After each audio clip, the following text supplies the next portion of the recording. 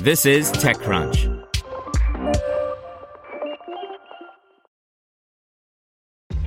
This episode is brought to you by ShipStation.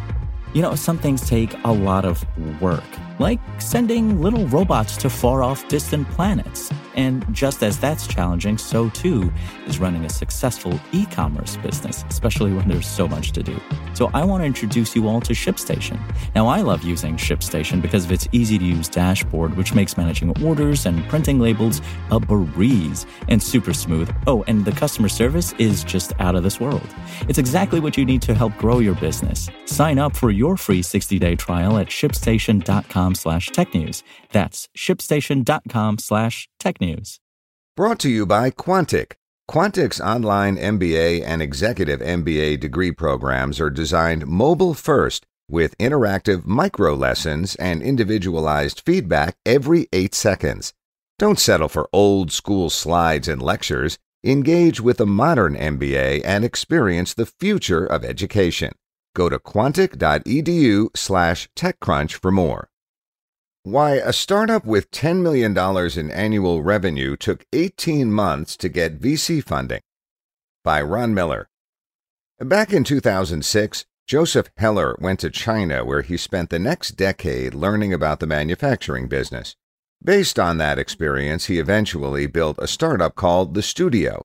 The idea was to help connect people with a small business idea to manufacturers in China in a fully digital way. By 2016, he had grown his startup into a $10 million annual business with 100 employees around the world. But when it came to fundraising back in the U.S., Heller found it wasn't easy for a Silicon Valley outsider to get in the door without connections. He persevered, and in 2018, he landed an $11 million Series A from Ignition Partners, which allowed him to expand his business. But he still wondered if he would have done even better with the capital and guidance that comes from working with an early-stage VC firm in Silicon Valley much earlier in the process. We sat down with Heller recently to learn how he built a company from the ground up with little outside help and what it was like to raise those funds. Starting out, while Heller was in China, he learned how to navigate the manufacturing landscape and was able to build up a nice consulting business by helping big brands get goods manufactured there. But he saw an opportunity to do more, and especially to help smaller businesses looking to manufacture goods in China in much smaller batches than the big operations would typically require.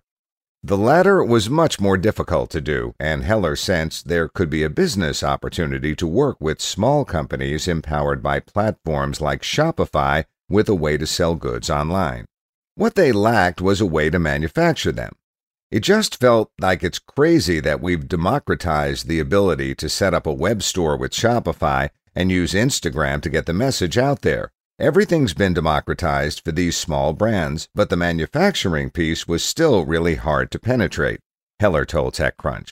He decided to build on that idea by creating a company that would make it easier for small businesses to order custom goods from microfactories in China, giving them access to the same opportunities as big brands, but in much smaller batches.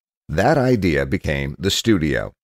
We basically ended up building relationships with these small microfactories in China that we trained to run smaller batch manufacturing, and then we built software that enabled these SMBs to place orders with these factories. So instead of having to order 30,000 pieces, they can order 100 pieces, he explained. Struggling to get meetings. When Heller went looking for funding, he'd built the business to $10 million in annual revenue, and he believed that he had a solid enough organization to draw the attention of venture capitalists. After all, this was a business he had painstakingly built and grown into a healthy early-stage company based on years of experience in the field. He had taken it to market, he had proven product-market fit, he had customers. Seemed like it would be a slam dunk to get funding. In reality, though, he struggled to get meetings.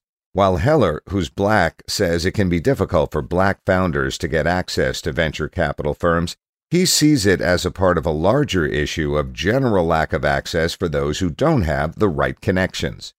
For starters, there are certain people that just don't have access to VCs, And it's not just a black issue. I think it's more of an issue of VCs just being very exclusive, and it tends to be mostly white people that have those type of connections, he said. He added, if you're not in Silicon Valley and not in that very exclusive VC club, it's basically almost impossible to raise money, and so that was never even an option for us early on, he said. Instead, he bootstrapped the company with his own money, but when he'd built the company to the level he had, he wanted outside capital, and he believed he was in a good position to get it. Climbing the mountain. Heller was able to get a meeting through a connection from his days at the University of California, Berkeley, who had been a venture capitalist. That led to other meetings, which led mostly to a lot of disappointment. To be fair, it's hard for anyone to break into this system and present a compelling case, but Heller had built his business to $10 million in revenue. That had to count for something. It was very clear that I was an outsider in Silicon Valley trying to penetrate it, and this was already a $10 million business with a very competent engineering team. We had proven out a lot of things, and I feel that if I were part of that kind of exclusive VC network, we would have raised money a lot quicker, Heller lamented. He did note that he believed being black was at least a factor in his struggles to get attention from VC firms. It's particularly difficult for African American and other founders to just get initial capital to start their business. I spent a lot of my personal money and years making mistakes because I was so far away from the centers of capital, he said. Heller says he felt he might have lost something along the way because of that. I've seen countless founders that have good VC connections able to raise $1 million to $5 million seed rounds with literally no product and just an idea, he said. This option was not available to me. Getting to yes. After 18 months of meetings, he finally received $11 million from Ignition Partners. He said because of his struggle and the time and energy he took to keep pitching, it was a great feeling of accomplishment when Ignition finally funded his company. This was something that I really wanted, and it kind of validated that we did have a real business that was worthy of being funded, he said. Although Heller says this year has been difficult for international manufacturing due to the pandemic, he's built his business to $20 million in annual revenue and around 150 employees since getting his A round in 2018. He also launched a new business earlier this year called SuppliedShop.com, which allows very small businesses to buy ready-made inventory from factories. He reports that the new business is already growing 50% month over month. Connections certainly count, as Heller found, but sometimes it also takes grit and determination and a good idea to build a company. That's what Heller brought to this process. He still believes that it's best to look at the outcome rather than focus on the struggle it took him to get there. I do think that although there is racism and there are these real struggles, I also think people should be recognized for trying to make changes, and hopefully this will be a catalyst for people making more change, he said. Want to learn how you can make smarter decisions with your money? Well, I've got the podcast for you. I'm Sean Piles, and I host NerdWallet's Smart Money Podcast. Our show features our team of nerds, personal finance experts in credit cards, banking, investing, and more. And they'll help you make the most of your money while cutting through the clutter and misinformation in today's world of personal finance. You'll get clarity on strategies to help you build your wealth, invest wisely, shop for financial products, and plan for major life events. Listen to NerdWallet's Smart Money Podcast wherever you get your podcasts.